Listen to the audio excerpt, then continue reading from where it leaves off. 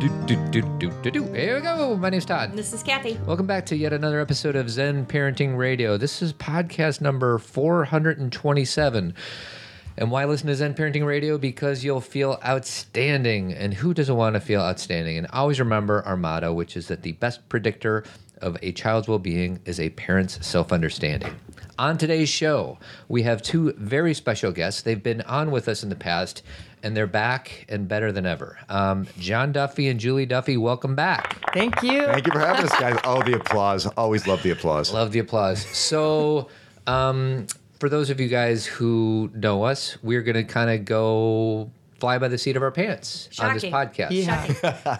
I liked your introduction because you actually said they're back better than ever. Did you mean to do that?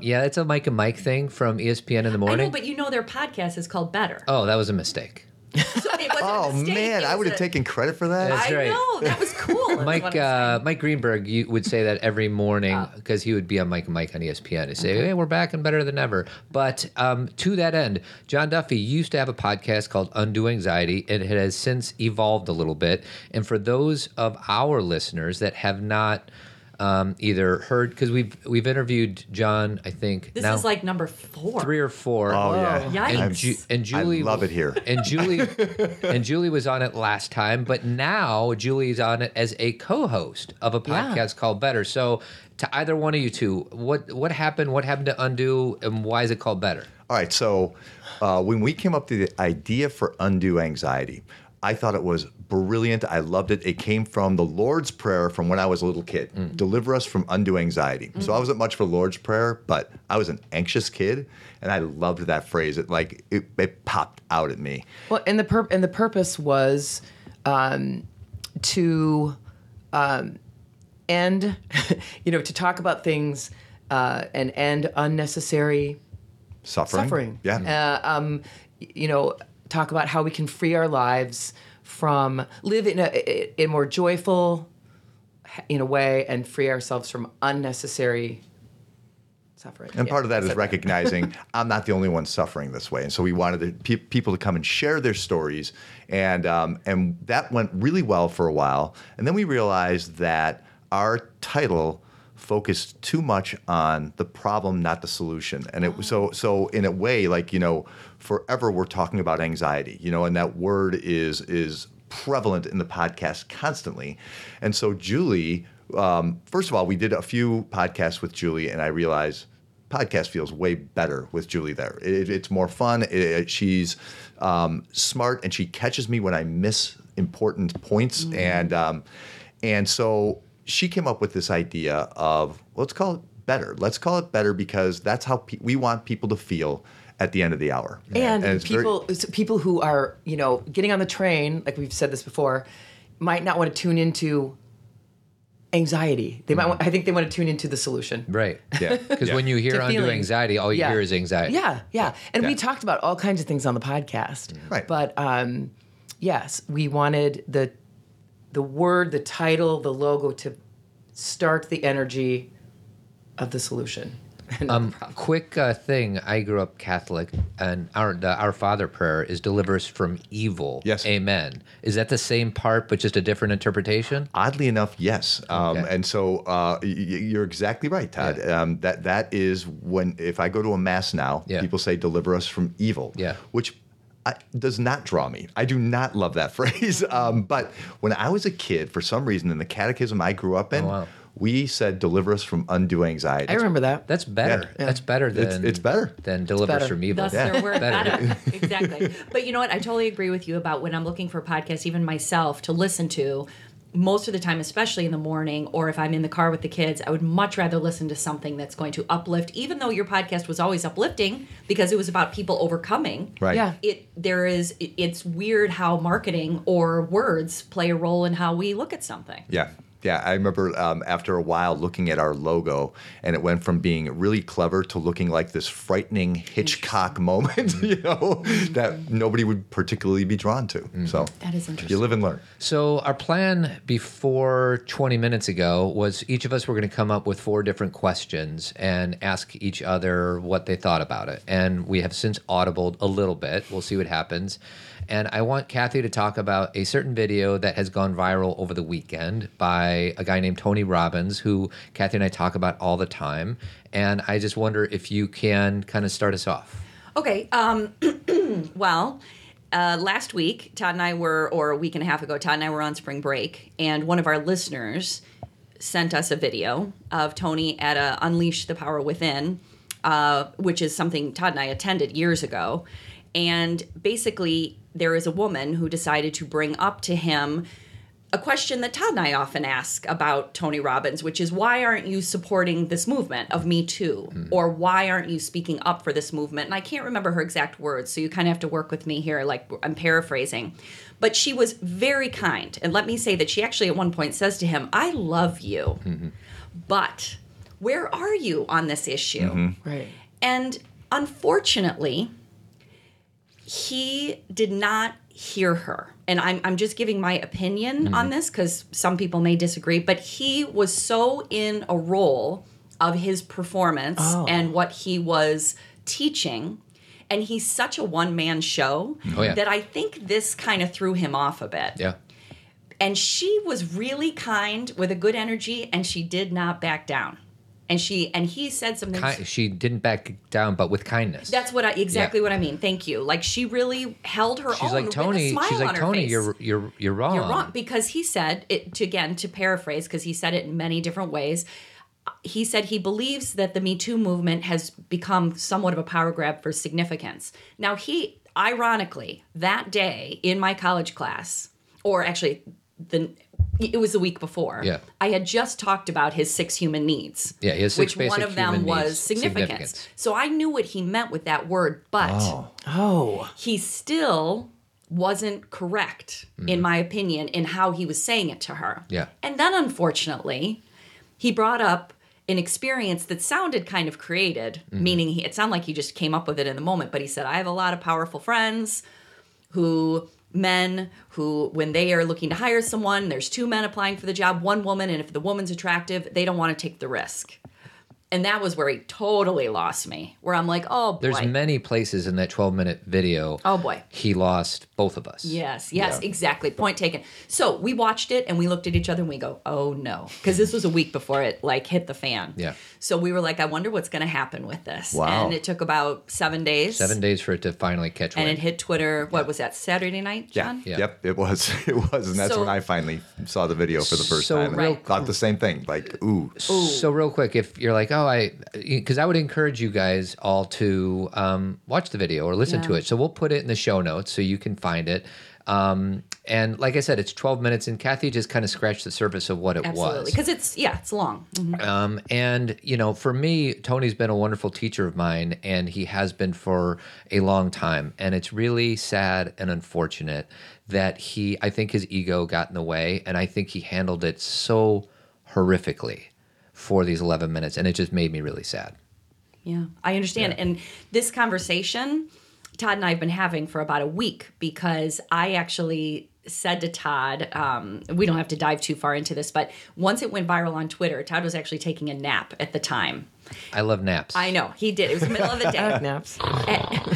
That's me. That's you, which is, it's not a comment. And when it went viral, and then I thought to myself, when he wakes up, we got to have a discussion about this, because if we talk about this on the show, and it's not like I was like, I'm going to put words in Todd's mouth. I would never do that. He knows what he needs to say, but it's safe to say that I do not calculate my words as precisely. Words are your love language. Correct. And I'm always like, well, here's my words, but this is really what I mean, hopefully. And I guess I'm not as precise, so I can get caught very easily because my intention is different than how it lands. And who's more affected by the Me Too movement? You. I am, and women are. And Julie. Exactly. And every other woman. Exactly. Right. So I felt like it was a good opportunity for me to explain to you how it would be perceived because you may not understand fully as much as you are an advocate for women. And you and John Duffy here actually go out and talk to men about Me Too. We do. We have. So I know that you are on board and you get it.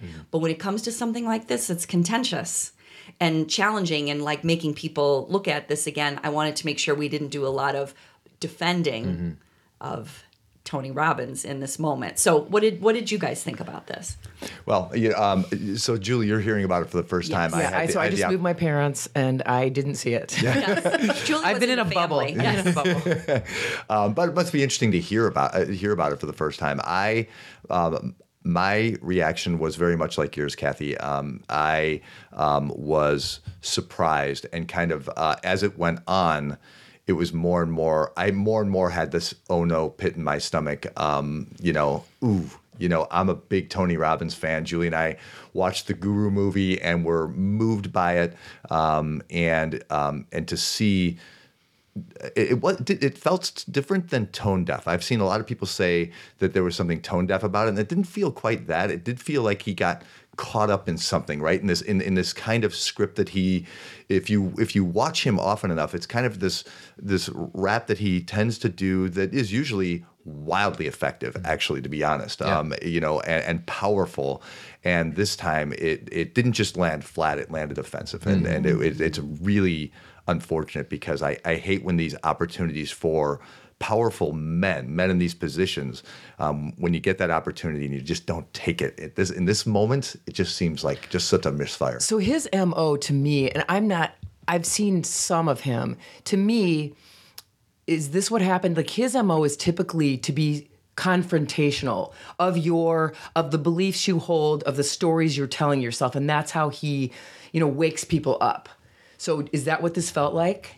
A little. Yeah. And that's the thing is I think if you've seen Tony or you've seen enough of him on TV or live, you know, and I don't want to call it a shtick. That sounds disrespectful. But you know his pattern. Yeah. What would you call it, Todd? His teaching, He has his a certain way of delivering a message, and it's very masculine. We've talked about, Yes. are we in the masculine or the feminine? The way he teaches is very like get up and jump and move around and activate your body and power and powerful. power and power. Yeah, and it's take your own power, Yes. and then because some of it he talks about like victim mentality and things like that. And so, anyways. Right. And so to your point, yes, he was doing, he was continuing on with explaining significance. And again, I don't know, the clip starts when it starts and ends when it ends. So you don't really know what happened right before that. The unfortunate piece, I think, is her question was a good one, meaning where have you been in this movement? And the big thing was, she said to him, I think you're misinterpreting this movement. That was the biggest part because what he was saying, it felt like he was saying it was a victim blaming thing, and that's not what the Me Too movement is about Correct. at all. No. Or not victim blaming. He was saying it was a victimization. Yeah, right. Almost like you're choosing victimhood if you're part of the Correct. movement, right? Thank you. And that was the implication. To hear you guys talk about it and talk about power, like right, he is very much about power and this male energy, masculine energy. And it almost feels like if he just shifted where the power was in the movement, right? If he just recognized the movement itself is the power. That's the empowering element. If he had just recognized that, just listened a little bit more than talked, Right. But I remember early on he was talking over her in a way that if he just took a beat. Yeah. I feel like, that could have been avoided. It could have been a really, really wonderful moment. We'd be watching for a completely different reason. Absolutely. But was it typical Tony? Like, that's kind of what he does. He does not. He talks. Not over people, but he Challenges them. Yeah. Yes, he challenges them and goes at them and challenges the story they're holding, the story they're telling themselves to bust them out. That's why they're there. That's why everybody's there. Yeah. Yeah, the name of the conference is called Unleash the Power Within. Yeah. That's what they call it. Now, Right. one thing I wanted to say is it's funny because I thought about even my own communication with you, sweetie, because sometimes I screw up. Hey, husbands, do we screw up and say the wrong things? Absolutely. Yeah, we do. I am one of those people. And what I used to fall back on, I'm like, well, Cathy, that's not what I meant. and you're like, I don't care what it meant. This is how it landed. Like how it and feels. and you know, I feel like Tony had this opportunity. He has such a powerful platform, and I've been very frustrated with one of my teachers, and Tony's one of them, that I feel like he can use that platform in a different way, whether they're talking about the Me Too movement or whether or not there's somebody that we don't necessarily like who is in the White House right now. Right. And he just is quiet. And I've always been frustrated with him. And, you know, that's just my own individual frustration. But for him, he and I haven't heard this, but he can explain away, well, you're taking my words out of context, or that wasn't my intention. And I'm more like, Tony, you got to learn what I have learned was it doesn't matter what your intention is. How it impacts people who are listening to it is just as important, if not more, than whatever you intended to do in that moment. Yeah. Well, and here's the discussion that Todd and I had all weekend, which was a difficult discussion. Yes. Like, we did not have easy discussions on this. Is I think the thing that men and some women, I'm sure, are finding with this movement is it has a lot to do with being thoughtful about what you say and do, right? Yes. And I think because one of the things that Todd first said when I was like, maybe you want to be careful with your words on this, he's like, I want to say everything I want to say. And he said this with respect, but I want to say my full-bodied everything I want to say. And I was like, I totally respect that. But at the same time, do you know that women don't always do that Or get that opportunity without huge ramifications. Correct. And not only that, when I know we actually said this at a dinner party, and the man I was sitting next to said to me, but we don't want to bring it back where we're like trying to, do tit for tat. And I'm like, no, that's not what I'm saying. It's about empathy and standing in someone else's shoes and recognizing that, yeah, you want to be like, beat my chest. I want to say everything I need to say, but that's not the common experience of a woman. There's a bit more of it's not about that I don't say what I mean. It's that I'm very thoughtful about who's in the room, how it will impact the whole, if I'm offending. And if I do need to say something challenging, I try and make sure that there is not a buffer, but like there's a thoughtfulness. That's all I'm talking about. So sometimes I think for some men with this movement, it's like, but I don't want to stop doing these things that I'm saying and doing. And it's not that you have to stop being yourself, but can there be more of I keep using the word thoughtfulness about how we're interacting with each other? Yeah. Well, and I got this from Mike Domish, who spoke at our conference. And I think I used this when John and I spoke to a group of about 80 men at a Hey, Let's Talk About Me Too thing a few months ago.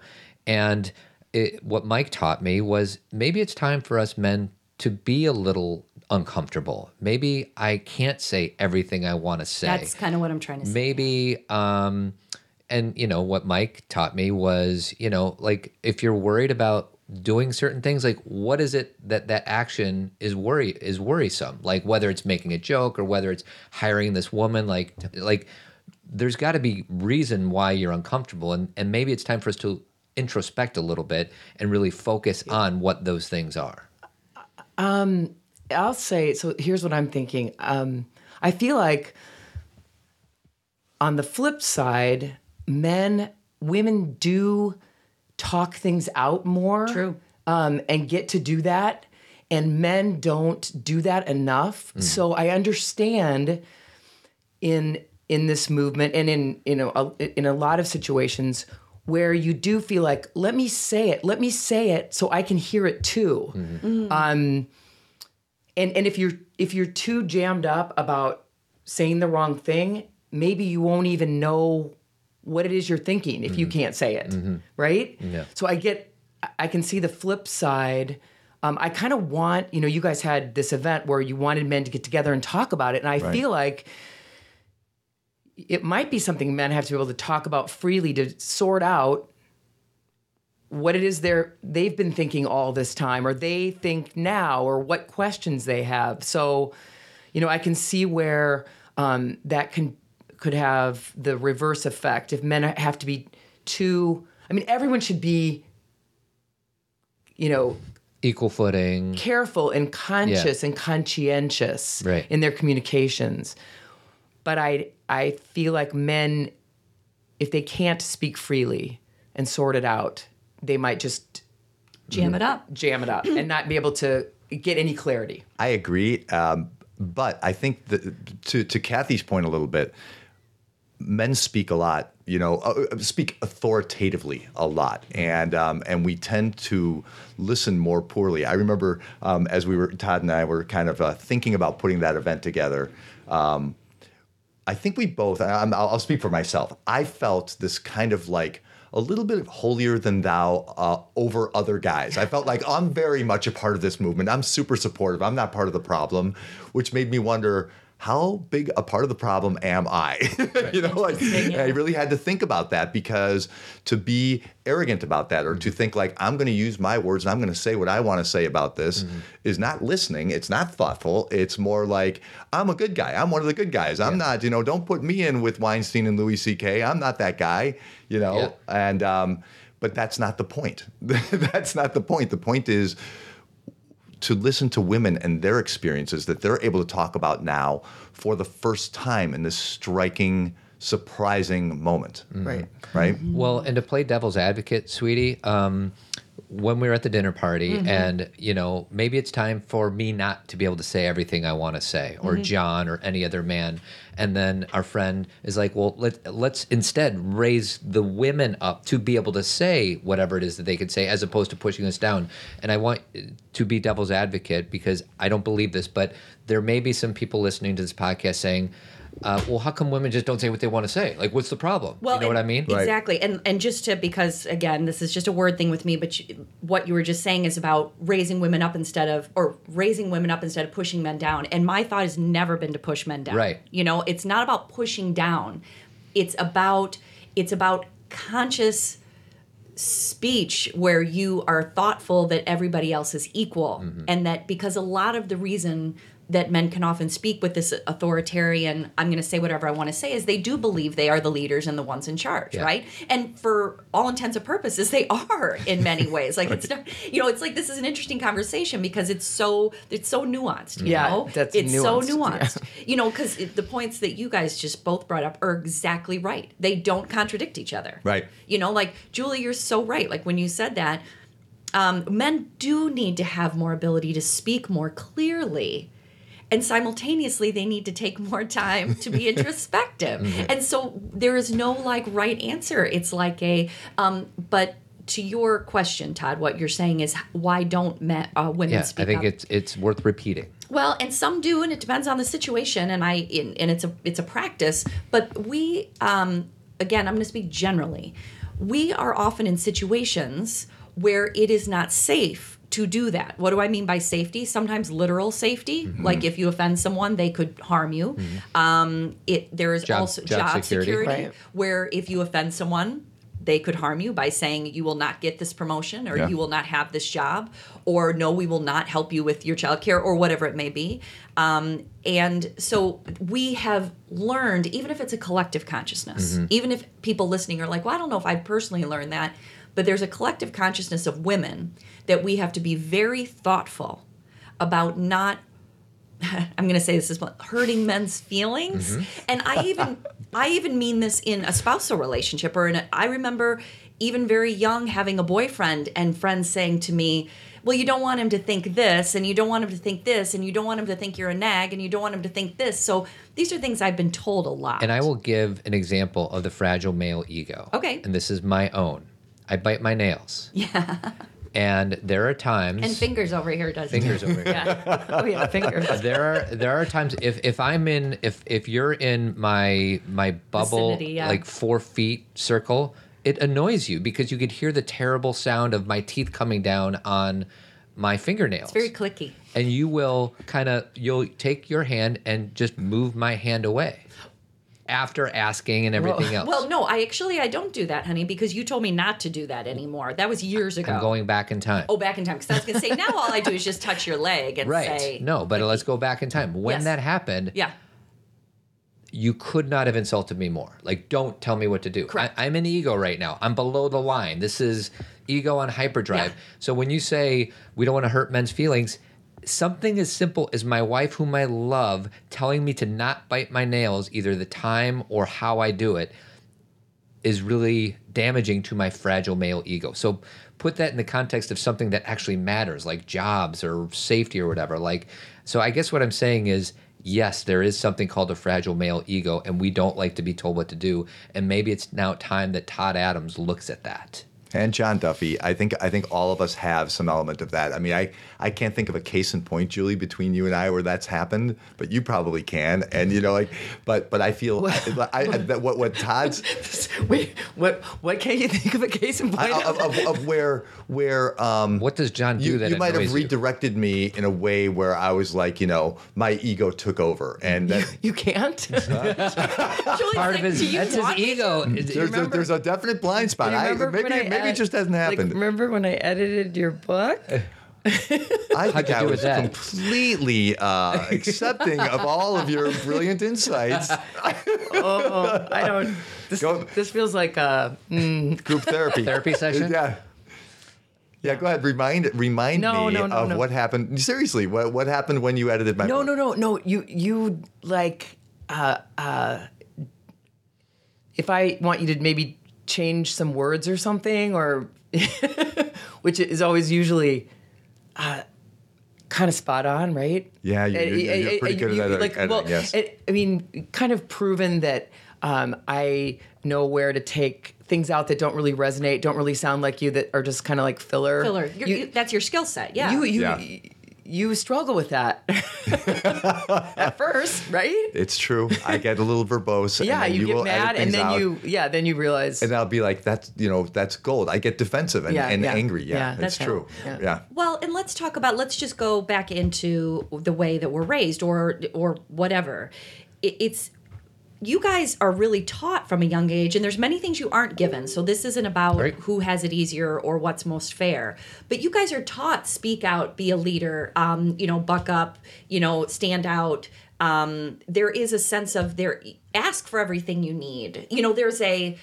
And again, you guys would have the better words because you're the ones who experienced it. But I don't think that's always the messages that we were necessarily raised with or that society gives us. We're getting them now. And obviously, those of us who have been lucky enough to be in part of empowerment movements, or we had parents who empowered us, it's not like you have it, we don't. It's just, don't you feel like men, especially white men, when they're raised, it's like, go get it. That's exactly right. We're Absolutely. taught as boys, go get it. And I was just listening to, did you listen to that TED Radio Hour podcast I shared with Not you yet. yesterday? I'm excited, though. There's a woman who's a firefighter on there. I think she's in the third clip of it. And she basically says, girls are taught to be safe. Boys are taught to be go out and go get it. And that happens from basically when we show up on this earth. So That's the gutsy girl. Yes, it's the gutsy I have her girl. book. She's in that one. She's excellent. yeah. So anyways, but yes, of course we're taught to go get them, and you girls are taught to not hurt anybody's feelings, right? Well, that for sure. I mean, I'm just thinking about my family. I have 3 brothers, and I'm definitely, I think, the more empowered, confident person. I'm struggling with all of this, being so cut and dried, and I don't even when it comes to you, John. Yeah.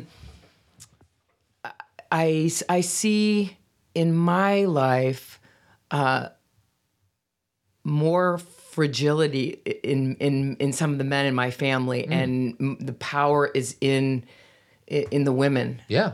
Right? Well, I just came out of moving my parents into a retirement place. I'm kind of raw, but I mean, yeah, so I, in my family, I definitely feel responsible for everyone emotionally. Where are you in the birth order? Just out of curiosity. I'm middle because I have younger brothers that are twins and an older brother. I definitely was put in. I feel responsible for everyone's emotions, which is why I kind of go under. Like, it's so much for me. But I also feel like the strongest. And my mom and I feel like are the strongest, right? In your family, there's no doubt about that, and that's probably true in an awful lot of families. Even I'm thinking about my family. My mom was definitely stronger in every way than my father, and I think again, I don't know if we're talking in differing philosophies here. I think part of the fear, I think, of men is women's power. Yes. Yeah, right. That women maybe are way more powerful than us, and so there is this that makes kind a lot of of sense, subconscious press to oppress to some extent because. My God, we'll lose everything. Yep. You know, if women's power is recognized for what it is, and I think most people in families would say power lies with the women, with moms more than with dads. Right? Dads provide. Right? You know, they hunt, they gather, they bring money back into the house. Historically, women are stronger. Somehow, I think there's this anxiety that we carry that women are stronger. Well, and that makes sense. This portion of the podcast is brought to you by our friends over at Health IQ. Who are they, you may ask? They're an insurance company that helps health-conscious people like runners, cyclists, yogis, vegans, vegetarians get lower rates on their life insurance. It's like saving money on your car insurance for being a good driver. Health IQ saves you money on your life insurance for living a health-conscious lifestyle. So I did some comparison shopping from my existing policy versus Health IQ. They asked me a lot of questions about fitness, eating, exercises, and I've realized a savings of 30% off of my 20-year policy. So if you multiply that by 20 years and you're into thousands and thousands of dollars of savings. And for those of you who know me, my friends call me Thrifty McSaves a lot. So when I heard about Health IQ, it just made sense to me. So to see if you qualify, get your free quote today at healthiq.com/Zen or mention the promo code Zen when you talk to a Health IQ agent. That women are stronger. Well, and that makes sense because if you feel like you have to exert power over someone, you don't genuinely feel powerful. Right. Exactly. And historically speaking, that's exactly what's happened. I mean, when you look at, being burning witches, you can go all the way back, right? And to your point, like I grew up in basically, except for my father, an all-female family. So like I totally felt so empowered. I said to my dad a couple of years ago, I didn't even know there was all these issues till like I got in my 40s. Wow. Like my dad taught me in such a way that I could do whatever I wanted, and I always felt like I had a voice that I didn't really. I mean, of course I saw it growing up, and of course I was harassed and a lot of things. But see, that's what we're busting apart is I thought that was normal, and now all of a sudden we're like kind of cracking the glass where we're like, none of this is normal. Why have we put up with this? So it's like just to your point, Julie, like I have experienced that too, that I have seen women as being so powerful and my mentors. And that's been my experience too, which is why it makes all of this, when you go into a room, like, or a boardroom, or you have a job and people do talk over you, or they don't take your opinion, or they steal your idea, it's very confusing. It's like, what's happening? Right. What's happening? And so it's like, again, like I said before, I'm always, trying, but that's true.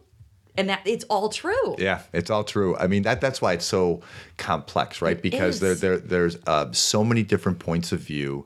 And my fear about the whole movement is it's going to be abbreviated. Like I'm afraid that it catches this big head of steam a year ago or a year and a couple of months ago now, and at some point we just kind of run out of gas before everything that needs to be said is said, before change actually takes place. And I don't know. I mean, I can't tell whether that's happening or not. I think it is a little bit. I mean, it's so funny, like Bill Cosby, Harvey Weinstein, Tony Robbins, whatever it is, every time this happens, it's yet another reason for us to focus on it and start to work through it. Because when it's not in the headlines, I think all of a sudden we're on to the next thing. Right. You know what I mean? Well, and I think that, circles back to why it is important that we're not too careful about talking about it. Because I think, myself included, men and women haven't fully, for sure, I mean, this is an understatement, haven't really sorted what role they play in all of this. Anybody. And if you feel like you have to be careful about even putting your thought out there or putting a question out there, like too careful, that's where the abbreviation will lie. Men will just shut up. Right. Mm-hmm. So there will be no discussion. And everyone will think something's changed, and maybe it really will not have changed because no one's really been able to process it. I don't think people even really know what they think. Exactly. And here's the challenge, because I'm so with you. Like, we have to say it out loud. Like, isn't this right? Or this is what I was taught. But a lot of times, like, my fear with Todd in this conversation that he and I had is I thought if he was too defending, that people would, it can be very quick to judge Todd. So you're not saying, Todd, don't be careful with me. No, Don't. not with me. Oh, okay, No, not okay. with me. He can say whatever he wants to me. Okay. Which we do. Like, we have the conversations we had this weekend were really in depth, and he shared everything and I shared everything. But when we come into a public space. Got it. Oh, got it. Okay. Yes. Okay. Yes. Okay. I got it. And still, yeah, I get it. Sorry. No, but that's still, good. I'm glad we went through it. we ought to be able to, just like everything else. I mean, it's hard to have discussions and not, get get negative feedback, and you don't want to be too afraid to say what you think, to say how you feel, or to ask the questions that you want to ask. And that's probably the problem with a lot of things right now. Well, Yes. and let's bring it to marriage, or relationships. It's the foundation, I think, for our family. Right. How you and I treat each other is, or how we treat ourselves is probably first and foremost, and then how we treat you and I, because a lot of us, direct all this energy towards being a good dad and all that, and it's important to be a good dad, but I think it's more important that I put my energy to make sure that you and I are on the same page. So I forgot where I was going with that. Well, When we got married, you were probably afraid of hurting my little fragile male ego. well, you're putting yourself down. I would, yes. But let me do that. Of course. Let me do Okay, that. I will. As you matured, and this is what you teach women. Yeah. A woman comes into your office. Mm-hmm. My husband's this, my husband's that, my husband's that. Your question to that woman is, what does he say when you say that to him? And what do they say? I haven't told him yet. I haven't told him yet. So what you are trying to empower women is to Speak up. speak up. Absolutely. Now, I'm trying to empower men that when your woman is brave enough, or your partner is brave enough to Your woman. speak up and Yo, woman. Todd's sweating. Like, poor woman. when she's brave enough or strong enough to Speak her truth. speak her truth, don't get so triggered, guys. Or if you do, look inward and say, what is it that's triggering me? Or how is this happening? Because that's when the fights start. Who is she to tell me what to do? All that stuff. Mm-hmm. No, guys. Is there some truth to what she's saying? Mm-hmm. And then the healthiest of relationships are the back and forth of that. Not Totally. because that's the thing this is always why I love having these conversations with Todd, is because this has never been about female empowerment, women are taking over the world, men suck, goodbye. It's about let's all get on the same plane so we can help each other and love each other, encourage each other and learn from each other and hear each other's perspective. Like, it's always been about balance. And that is, that's the key, is if you listen more, then it gives me more room to speak, and then vice versa. Then Amen. Exactly. Yeah, and That's perfect. I'm thinking about like this moment right now. I'm always excited to come over here and talk with you guys, but I'm thinking about the fact that here we are. We're two couples. We are facing our spouses, and we are having this discussion, and I think. And we're all recognizing, oh man, there's so many facets to this. Totally. There is no one right perspective or angle. And every time you think you've found one, the prism shifts a little bit and how you're looking at it from a different perspective. But we're talking about it and we're working it through, and we're listening and looking at each other. And this feels so encouraging. And I wonder how many couples are taking this opportunity to look in each other's eyes and have this discussion, as hard as it is, as inconclusive as it can be, to just engage in it, is it feels good. It's exciting in a way, right? Yeah, you and I had noticed that when we started doing the podcast. In our busy lives, how often are we sitting across from each other, looking into each other's eyes, having a conversation? Like, hardly ever. Right. Definitely not enough in probably any situation. It's usually you're both facing the TV or you're both driving in the car. So we don't do this enough in life, and this is where connection happens and understanding takes place, and Intimacy and growth is developed. and intimacy. Yeah, that is like what we always talk about on the show, is that a lot of times we get emails or feedback saying, wow, these conversations are really hard. And I'm really worried about, to the point where we're saying offending my spouse, either way, if male or female, offending my spouse. And this is just really hard. And it's just easier to not go there.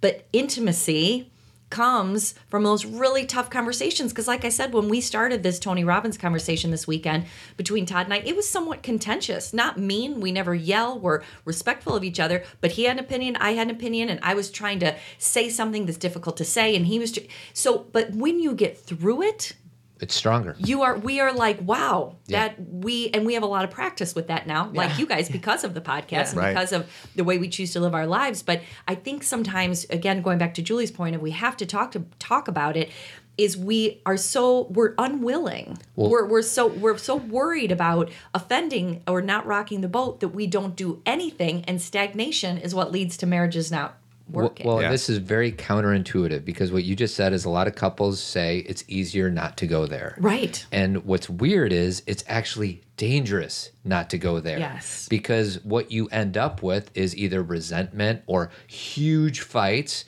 or divorce or inauthentic relationships. Mm-hmm. It's safe to go deep. Yeah. But it's hard work. Yes. And that's when you're like, oh, I hate when you describe marriage as work. It is work. Yeah. Well, it's work in the ego sense, meaning that I have to be, especially if I'm really like, I have a point that's so valuable, and I'm like, Todd, this is like, it's not about being smart. It's like, you really have to hear this point because it so comes from a deep spot. And if you can't hear it, it's not that I always need to be right or win, but I don't feel seen or heard. It goes back to my childhood. I mean, my goodness. And that's the thing, is that's why I will use your word. That's why it is work, because it's self-awareness work. Mm-hmm.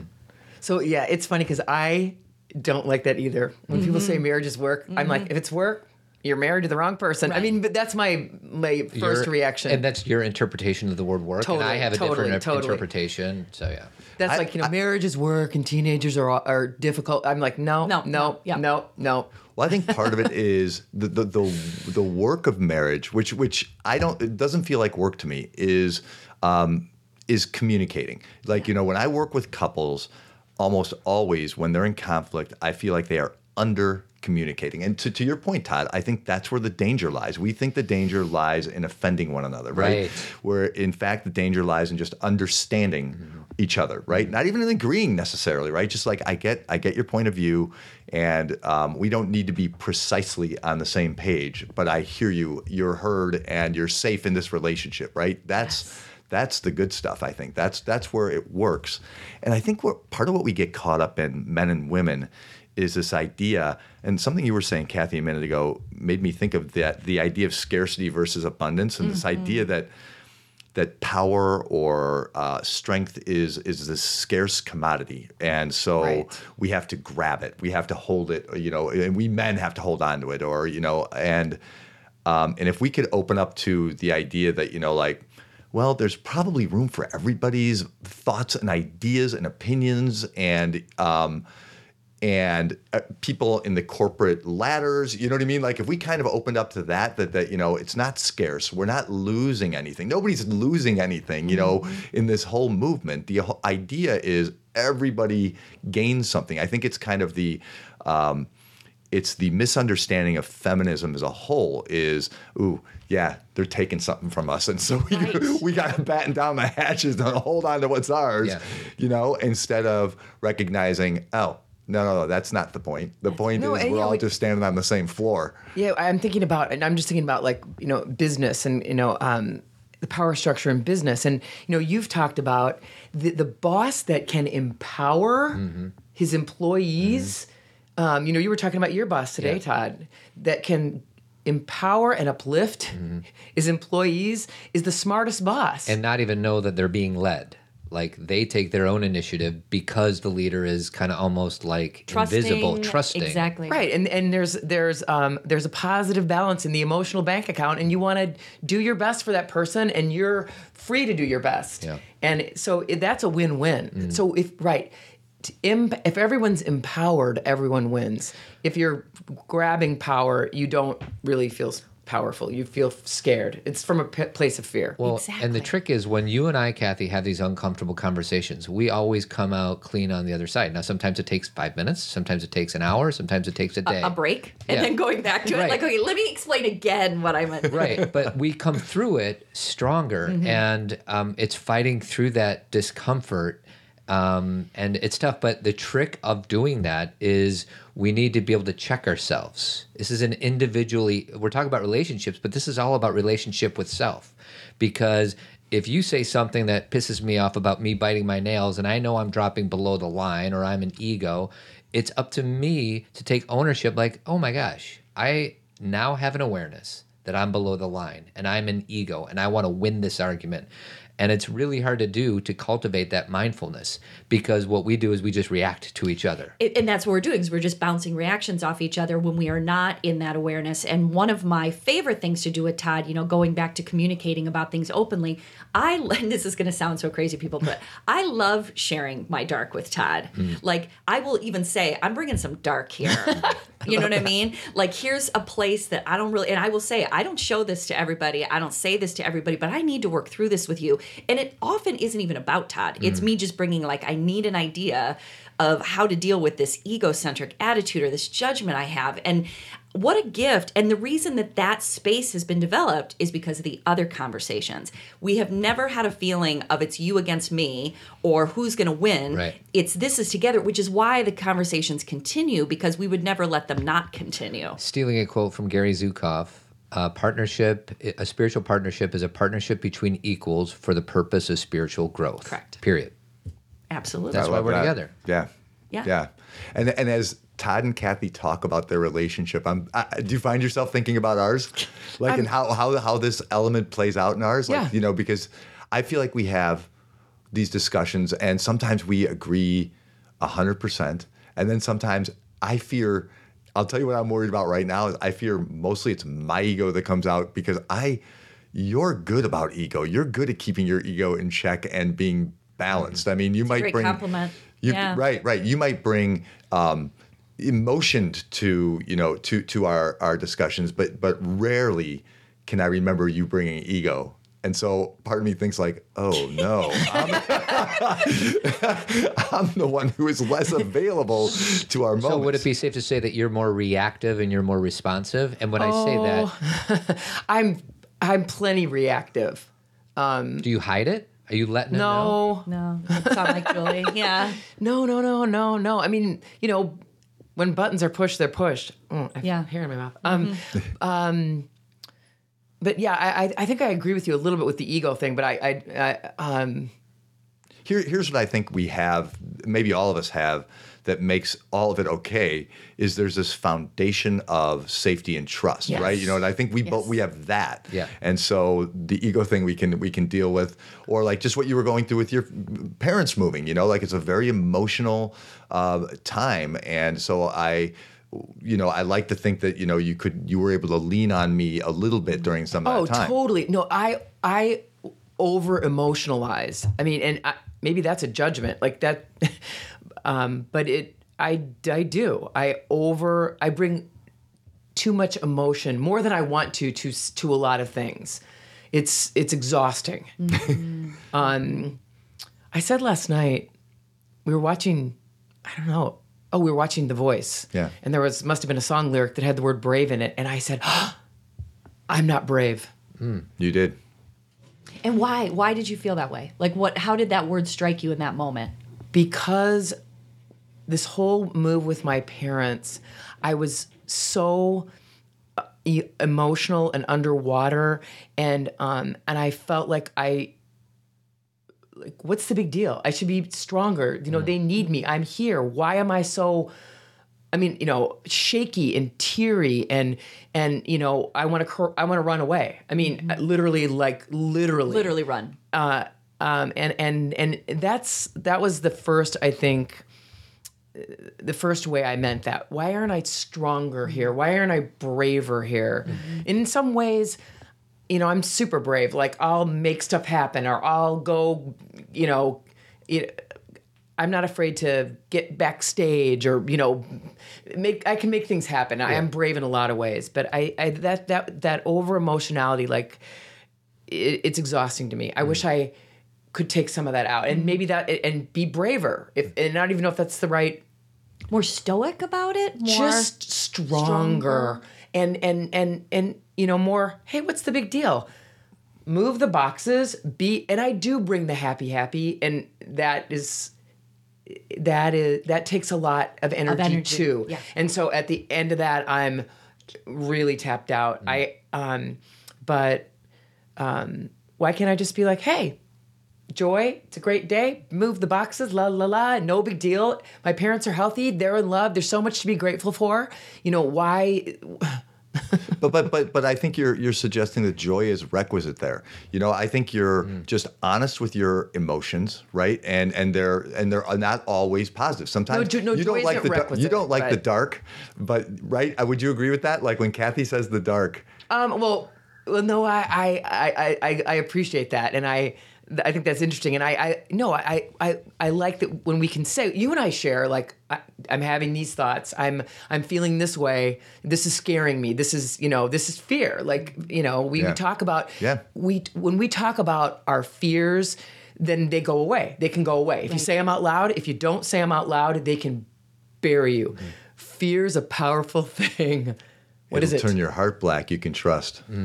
It'll take your God-filled soul and turn it to devils and dust. Yeah, you do. Springsteen. I was going to say it sounds like Jim Morrison. Springsteen. We talked last week or 2 weeks ago about Dan Siegel gave us this great language of the difference between emotion and feelings. And the emotion is the physical manifestation. Like if I get frustrated at Cathy, I get tense and my neck gets tense and all that. And there's almost nothing you can do about it. Right. Because it's like you were saying, when you get triggered, you get triggered. So it comes through. It's you have instinctual, like there's nothing you can do about it. The feeling, what we just described as emotion, feeling is what you attach to that emotion, and that is where you have a little bit of space to work with it, because a lot of times we tend to say, because you said should 2 or 3 times. I know, I hate that word. But that's it. But even hating that word isn't necessarily a healthy thing.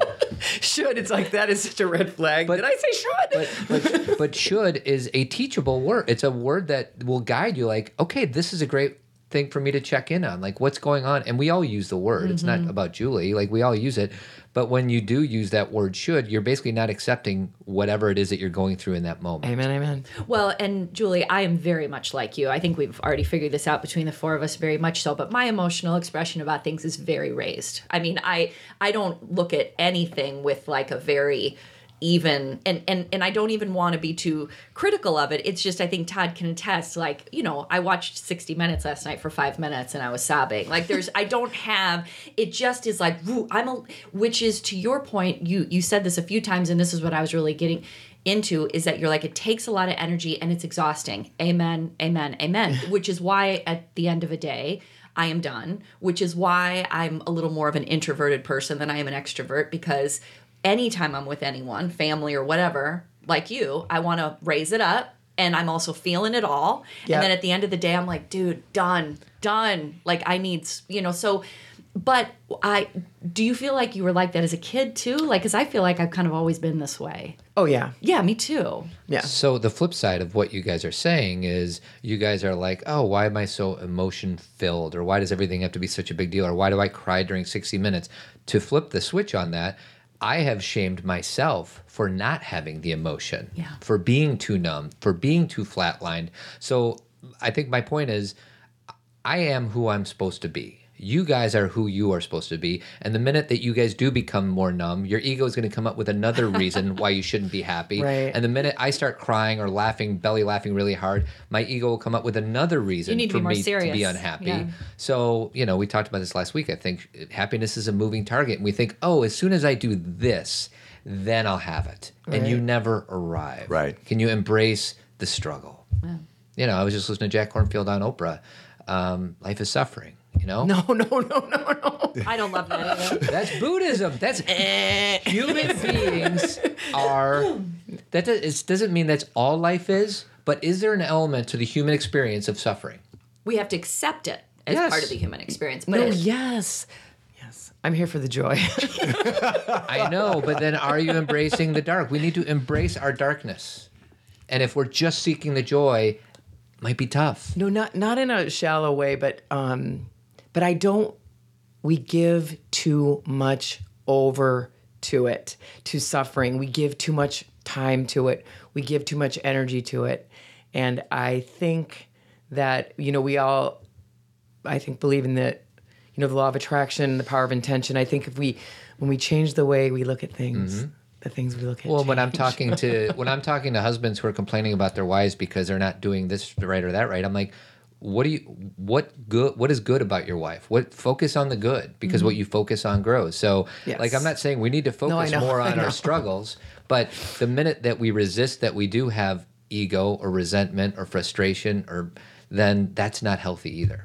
Well, and I find when I don't, when I am not taking care of myself, when I don't, like I've been working out regularly and I was away from that this last week, when I don't feel grounded, then my emotionality, I will catastrophize things that do not require, right? That's an understatement. This is true. That Sounds like I've seen that. That I've witnessed. The littlest things. So I have two reactions to this. Yeah. One is there must be something right along gender lines here, because what you were saying, Todd, I relate to completely. I feel like Julie, when I listen to our podcasts, so I typically historically wouldn't listen to one, but Julie likes to listen to them. And when I listen, what's one thing that strikes me that I didn't realize until you were speaking is Julie is expressing right now what's going on. And I can talk about like what phenomenon in my family, even that involves me, but I do it in this kind of clinical, removed way. I know I'm protecting myself from being emotional in this moment right now. Yes. You know what I mean? And so, and I can hear that in my voice. I can hear this practiced kind of delivery, whereas Julie, you're She's raw. more raw. You're Yeah. raw and you're there. And there's something I kind of admire about that. And there's some kind of strength in that.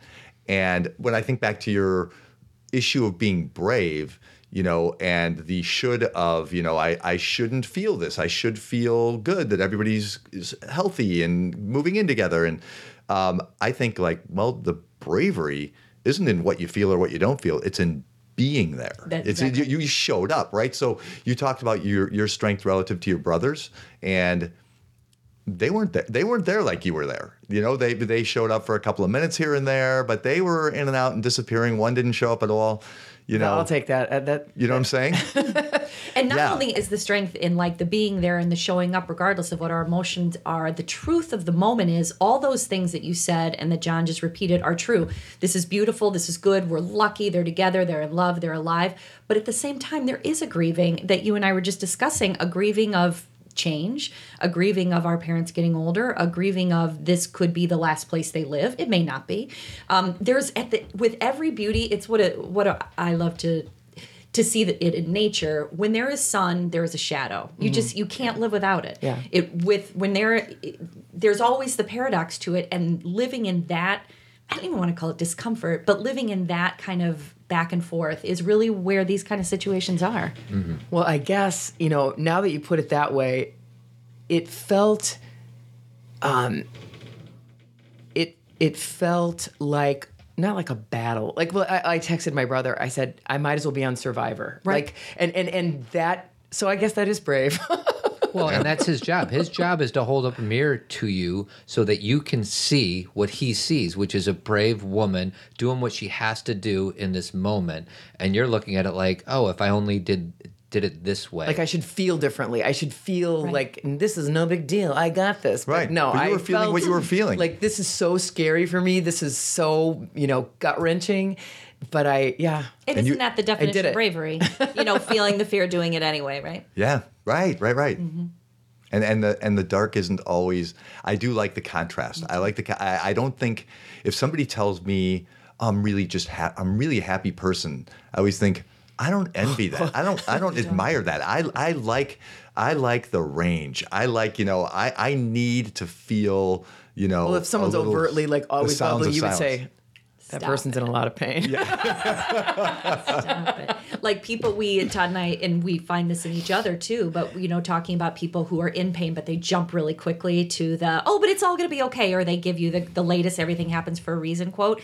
And, it's like, it's okay to kind of be in that in-between spot where like it doesn't make sense yet. But what I think, and I'm using this word very on purpose, optimistic people recognize is it's not about that we can't be dark or that we don't have dark. It's that we know we'll get through it. We know that even in the midst of all this pain, the sun is always there. We're just not there right now.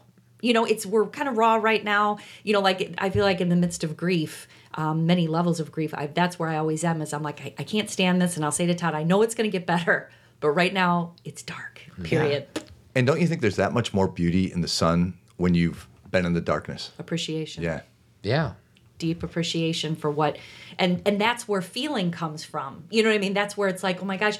And then you have that appreciation of, wow, I was taking this for granted before because this really is a beautiful space. This isn't, and that's the only way we know that is to experience it. Yeah, I always say got it. You don't need to test me. I get it. I'm so grateful. I get it. I don't need any wake up calls. That's right. Don't put me through the ringer again. Yeah. I get it. I got it. Don't. Yeah. We didn't get to any of our 4 questions. No. Shocking. The agenda is still sitting here. Yes, there it is. My blank piece of small paper. So I'll close our side of the show. I don't know what you want to do, Dr. John Duffy and Julie Duffy, but real quick, we do something called Team Zen, and it's 2 live Zen talks a month, a private Facebook page, resources, Q&A, exclusive blog, blah, blah, blah. If you're interested, go to our website and click on Team Zen. And what we talked about last week, sweetie, just to kind of remind you, we helped that one lady do the work by Byron Katie. Oh, yeah. She had some issues, some challenges dealing with some things about her mother. Yes. Interesting. Yeah. There's a question about connecting with the daughter even when we disagree with their viewpoint. Yeah.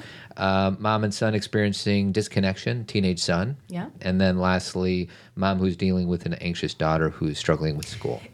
Since you bring that up, I know we're closing here, but that's the point I want to make is the 4 of us, what we really focused on was each other, right? And our similarities to each other, our couplehood, how we're focusing on our friendship with, within our couplehood. And this is what then allows us to do those things you just read. Mm-hmm. That is what helps us be a certain way with our children. That is what helps us be more authentic with our friends and our parents, like Julie's experiencing. Like what we get to do because of the ability to have these deep conversations is then we get to apply that strength and that wisdom to the next round of relationships. And I feel blessed to be able to have these conversations because I'm better for it than in the world. Yeah. Not just at this table, but in the world. Yeah. Amen to that. John, how would you, if there's a Zen Parenting listener who's like, oh, John and Julie, they're all right, how would they go find you? Julie, can you my website, right? So, drjohnduffy.com. It's better with Dr. Better John Duffy and Julie Duffy. It's on iTunes and Podbean.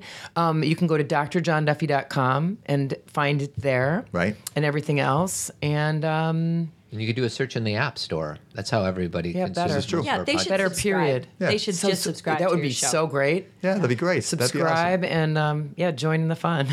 Join the fun. It is fun. Any last minute parting wisdom from anybody? Thank you so much. Yeah, Todd thank you, and guys. Cathy. Thank you guys so much. Yeah. I suppose if I had a thought for people listening, it's you just listen in on our little dinner party. Have one.